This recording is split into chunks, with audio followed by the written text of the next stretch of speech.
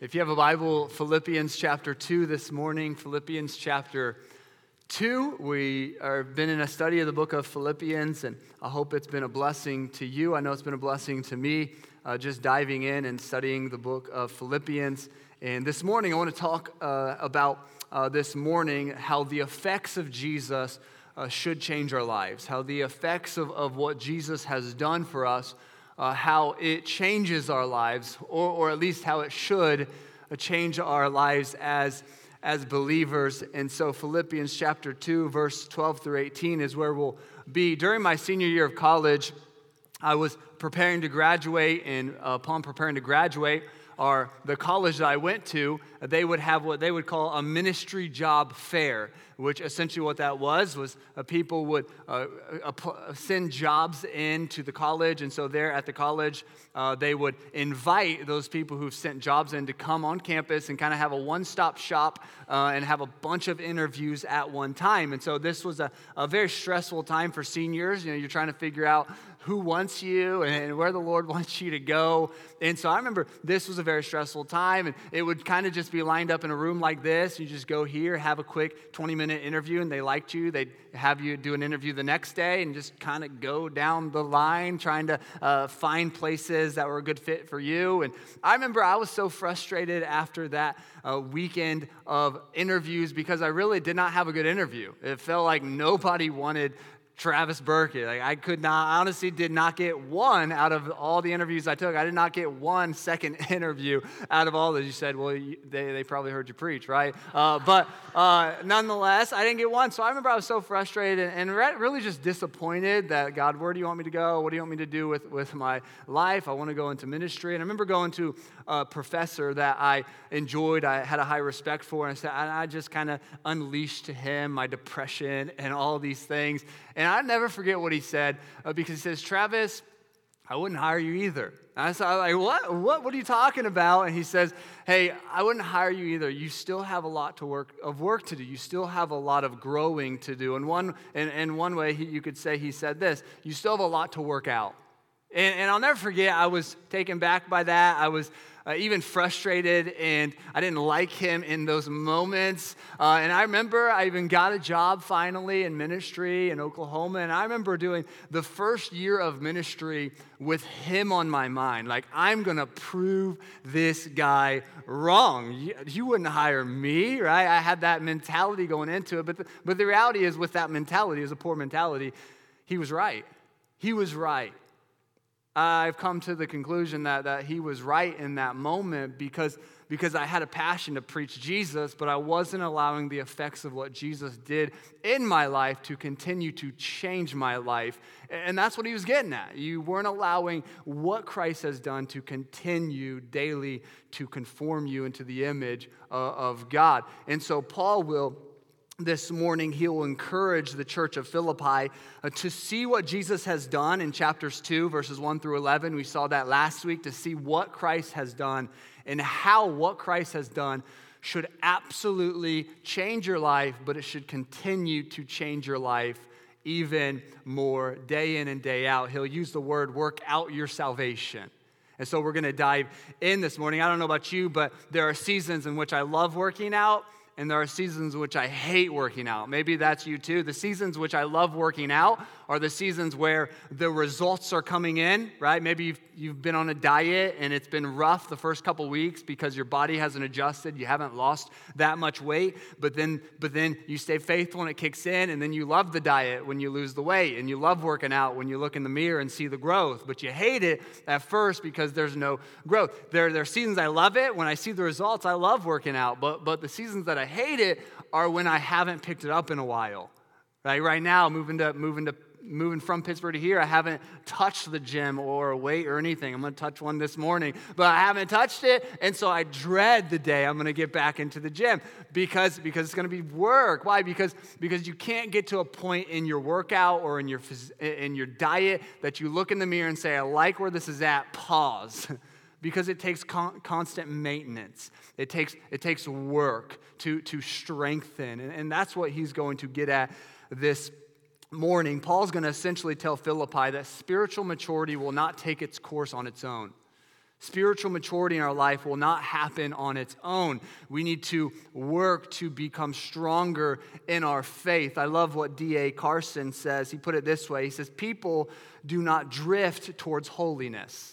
They don't drift towards holiness. He says, apart from grace-driven effort, people do not gravitate towards godliness. They don't gravitate towards prayer. They don't gravitate towards obedience to Scripture or faith or delighting in God's Word. He says they drift towards compromise and call it tolerance. They drift towards disobedience and call it freedom. They drift towards superstitions and call it faith.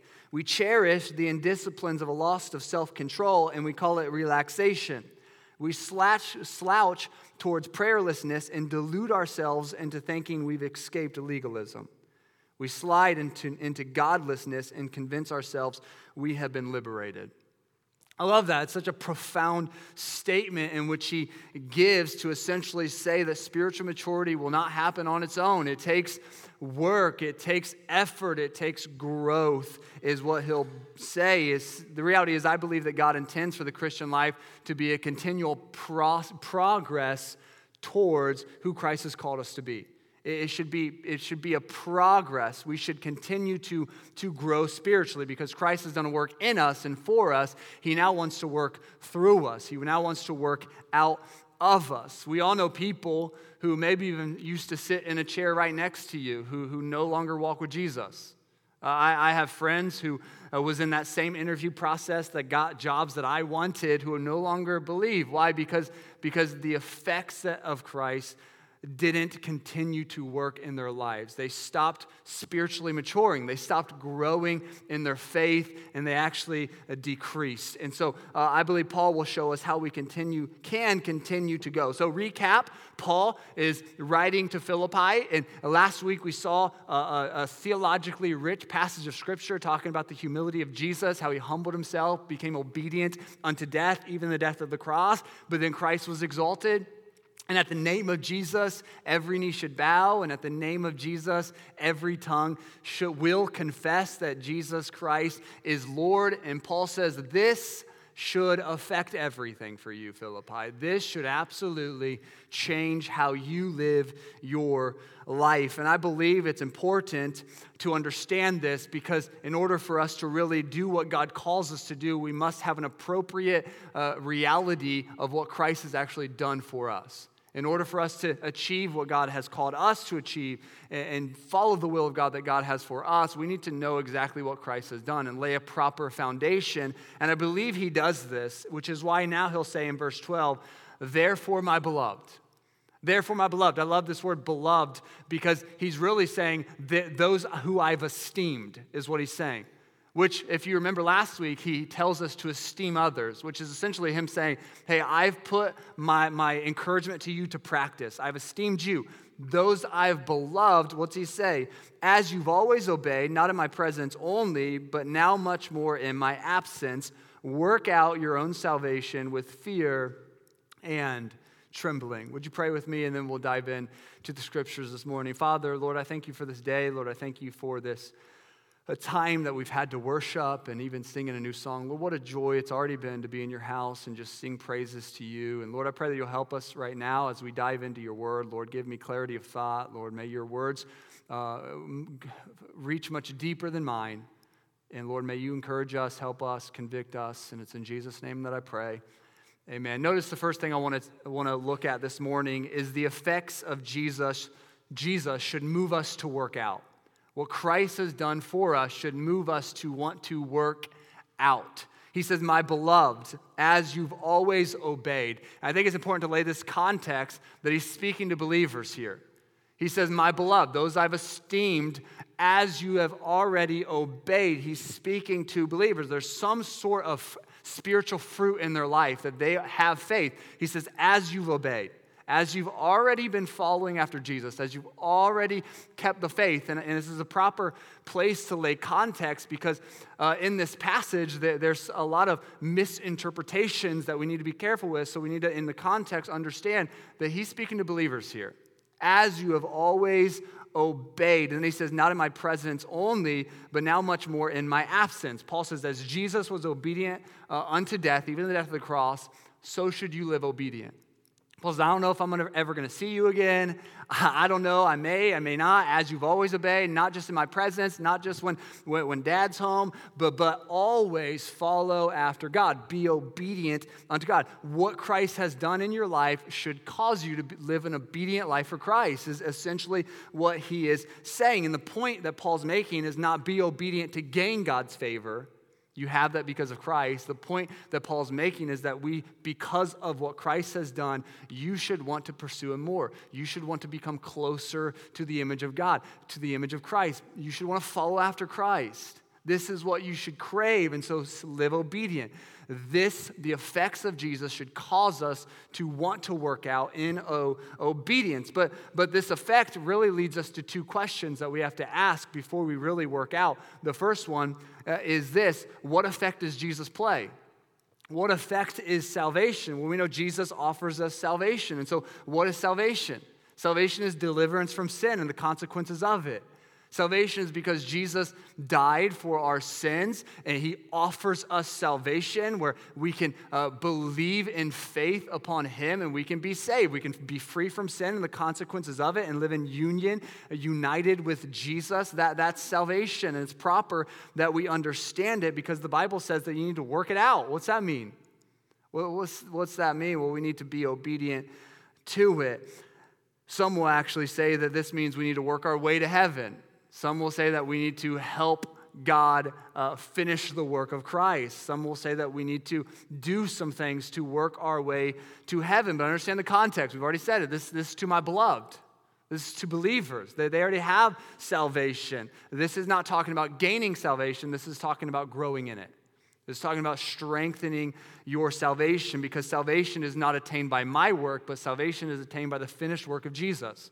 That the final sacrifice of the blood atonement of Jesus was sufficient for the eyes of God. And as Jesus says, it is finished, he meant it. Jesus isn't a liar. It is finished. It is complete. And so it's not talking about achieving salvation. It's talking about growing in your faith in Christ. Ephesians 2:8-9 will say this: for by grace, right?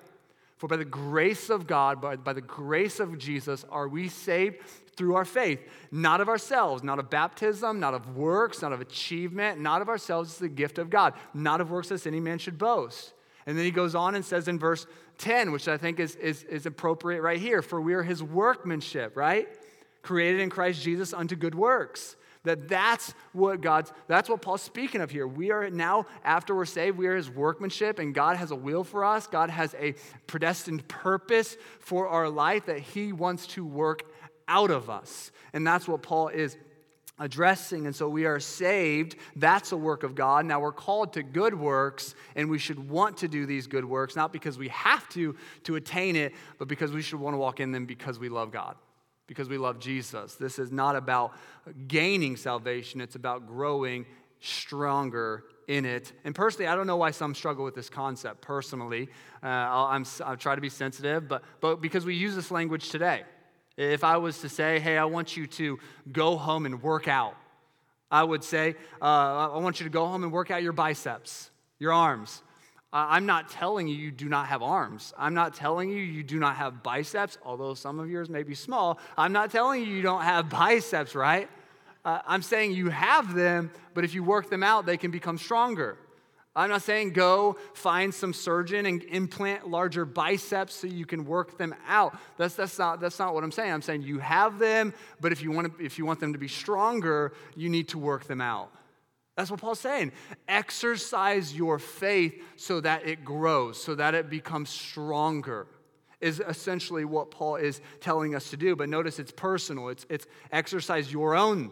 It's you. Exercise your faith. We're good at pointing out other people need to exercise, or other people need to grow in their faith, or other people need this message, or other people need this. And then he says, exercise your own. It's about you. Work on yourself. And so the second question we need to ask is, what's the context in Philippi? Because it's important never to lose sight of the context of Philippi, because he's going to say, exercise your salvation with fear and trembling. With fear and trembling. Fear and trembling is fascinating words in the Greek language. The word fear is the word phobios, which is where we get our English word phobia. And the word trembling is the Greek word tremos, which is where we get, and I don't know if I'm saying those right, but it is where we get our word trauma.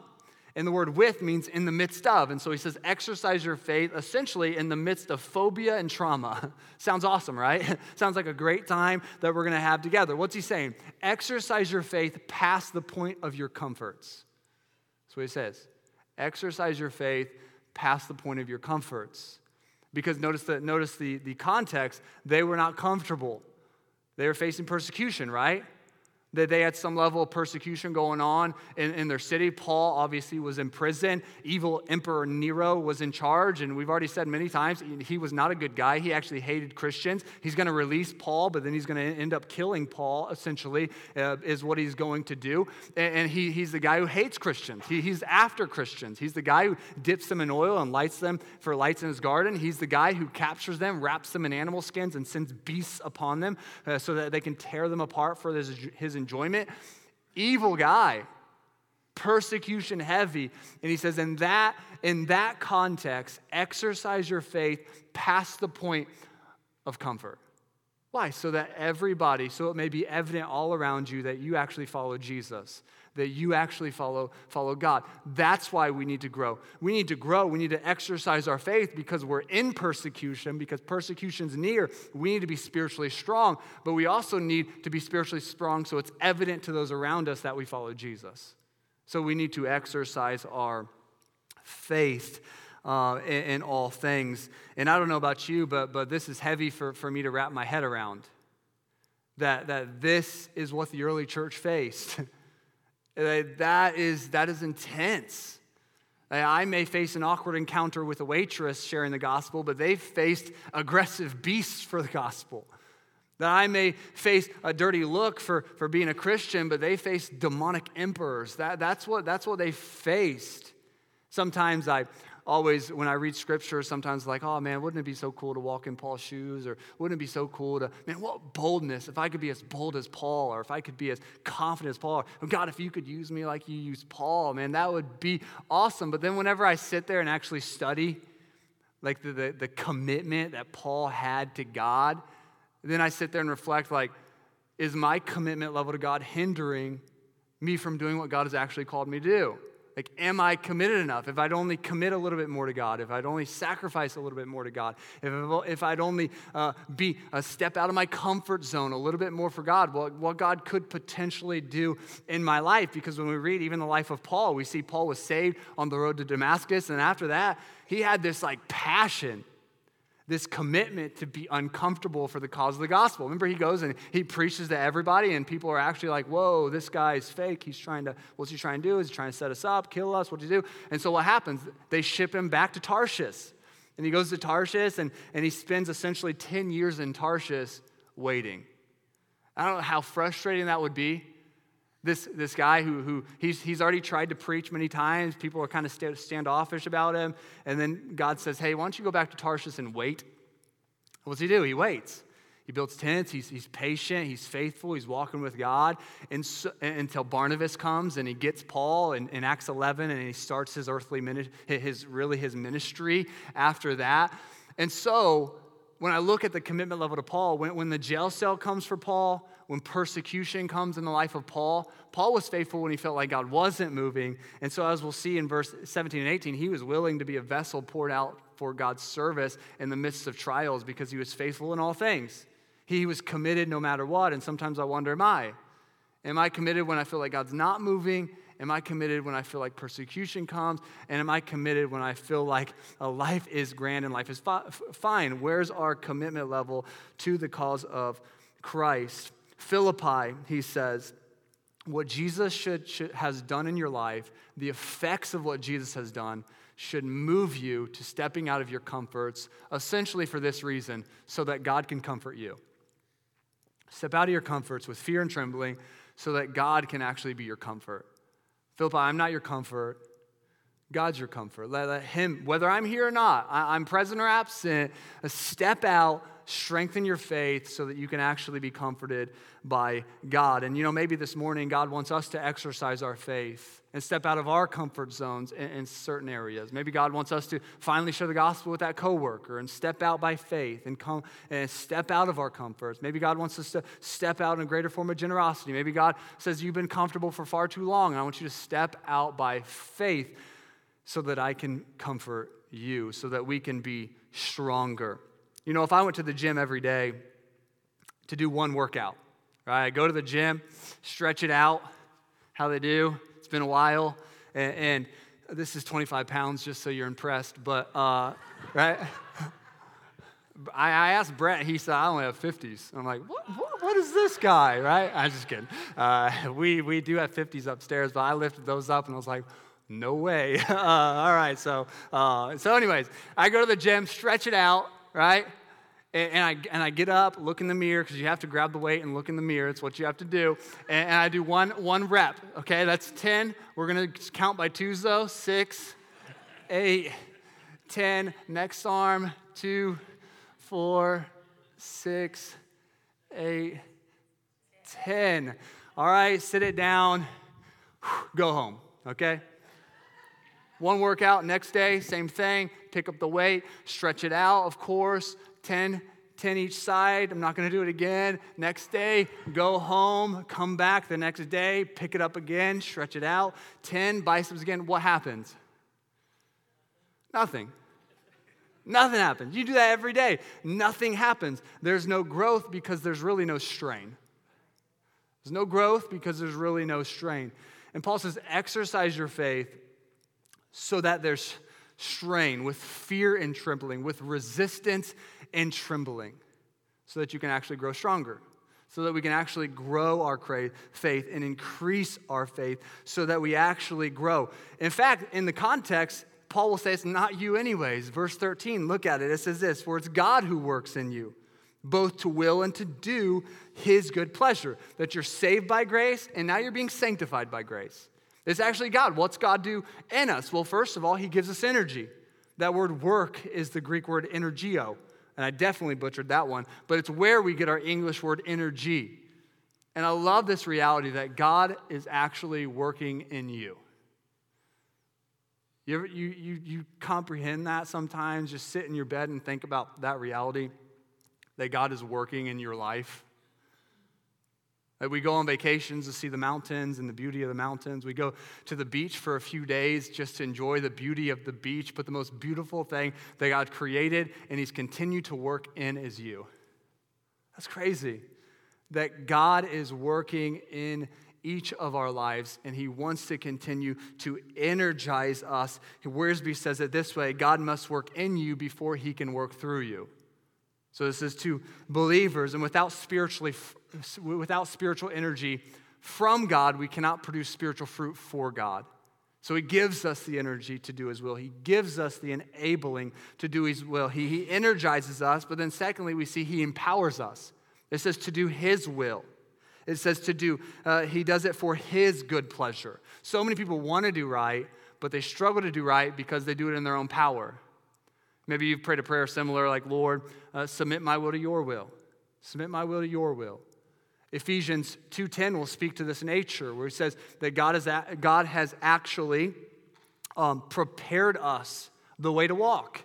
That if we're a believer, that he's actually prepared our steps. He's kind of predestined the way that we should go. He has a purpose. He has a will for our lives if we know him. And so we should walk in those. He empowers us to do it. And I love that God doesn't just save us and disconnect, but God has a purpose that he's planned for our lives that he wants each of us to walk in. He gives us the energy to walk in. He empowers us to walk in those things too. It's all God anyways. So it's God's work, salvation. It's a continual work, the process of sanctification. And it's a final work. One day he will bring glorification to us. It's God. The second thing I want you to see is this. The effects of Jesus should enable us to execute for Jesus. The effects of Jesus should enable us to execute. Verse 14, do all things without complaining and disputing, that you may become blameless and harmless, meaning pure, above reproach, where nothing sticks to you.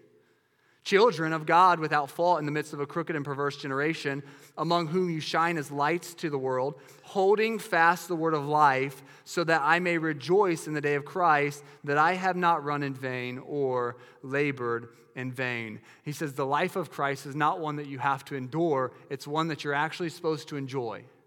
And the best way to enjoy this life is to exercise what God has already worked in you, and that will lead you to a life of joy. Essentially, he says it this way: the effects of Jesus should cause you to not complain. The effects of Jesus should cause you to not dispute and complain. And so how do we execute this workout? He'll show us three things. First of all, he says this: we should separate from poor motives. We should be separate from poor motives. The word without means to be separated from. And I love that he says, do all things without two things. Do all things without two things. What are they? Complaining and disputing. This word dispute means to be contentious. It means to cause division.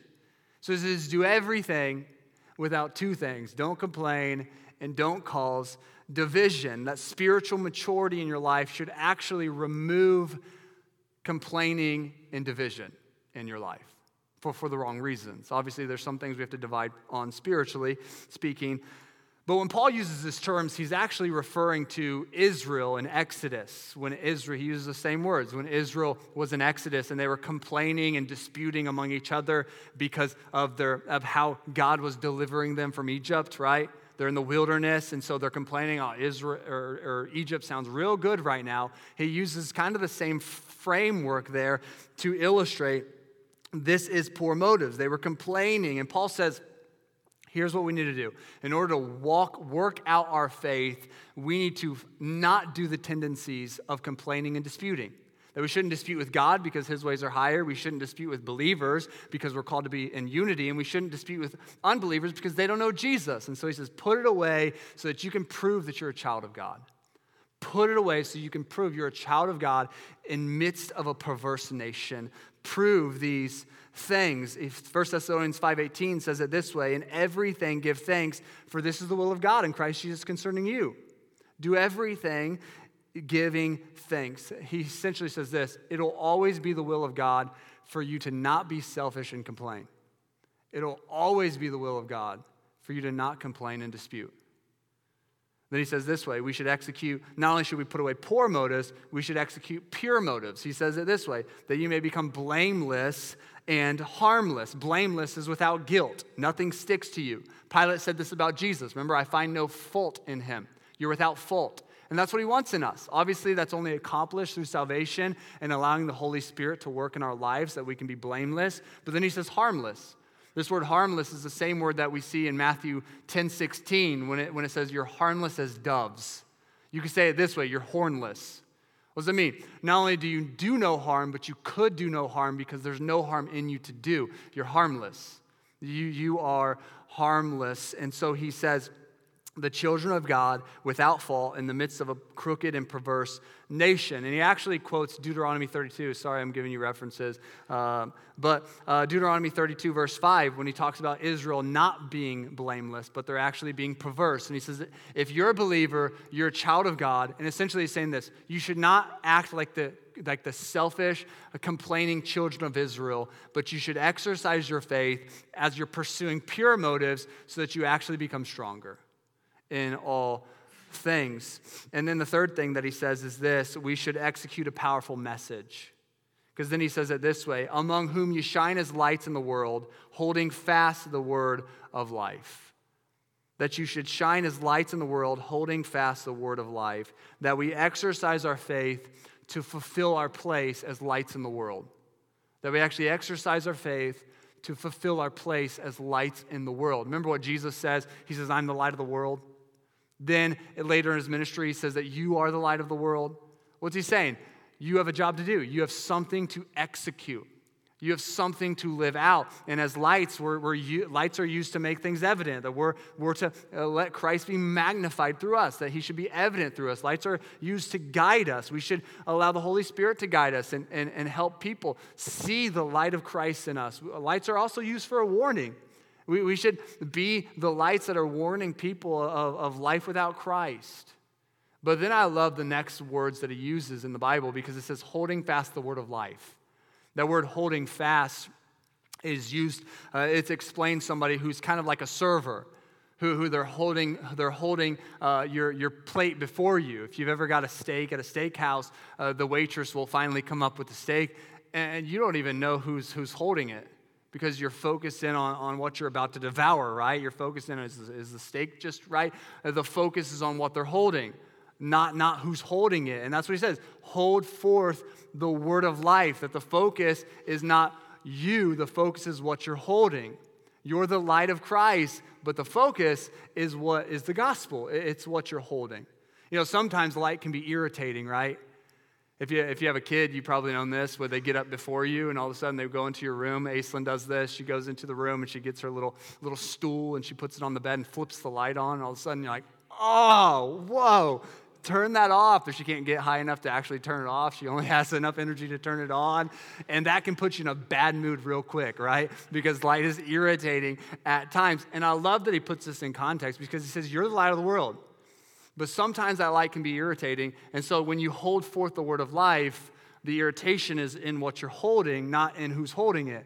That the gospel it should be, if anything irritates, it should be the gospel. It shouldn't be you. You're holding forth the word of life. And so execute by refusing poor motives, pursuing pure motives, and proclaiming the powerful message of Jesus. And the last thing is this: the effects of Jesus should cause us to rejoice. The effects of Jesus should cause us to rejoice. Verse 16, so I may rejoice in the day of Christ, that I have not run in vain or labored in vain. Paul's entire ministry was focused on the day that he will meet Jesus. It was all about the day that I'm going to see the face of God. His goal on earth was to do everything that he could to rejoice in that day. And so he says, hey, follow God so that I may rejoice, so that what I've done will not be in vain.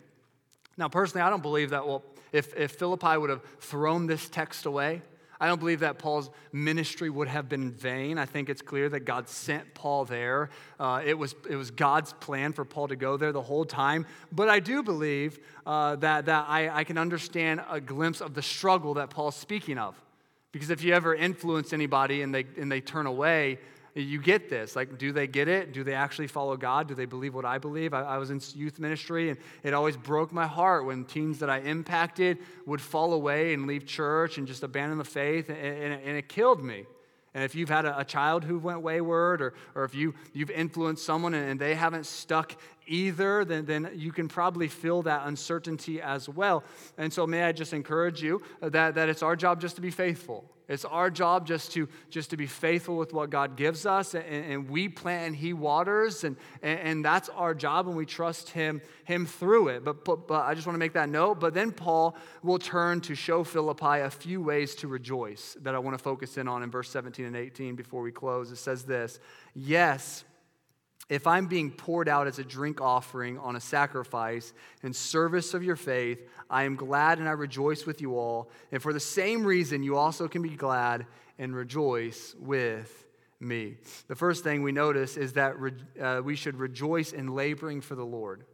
We should rejoice in laboring for the Lord. Paul said that he was being poured out as a drink offering. Well, what's that mean? This was true in Jewish and pagan cultures. If you were sacrificing an animal sacrifice, you would sacrifice the animal sacrifice and you'd have a drink offering that you would pour out at some point over the sacrifice.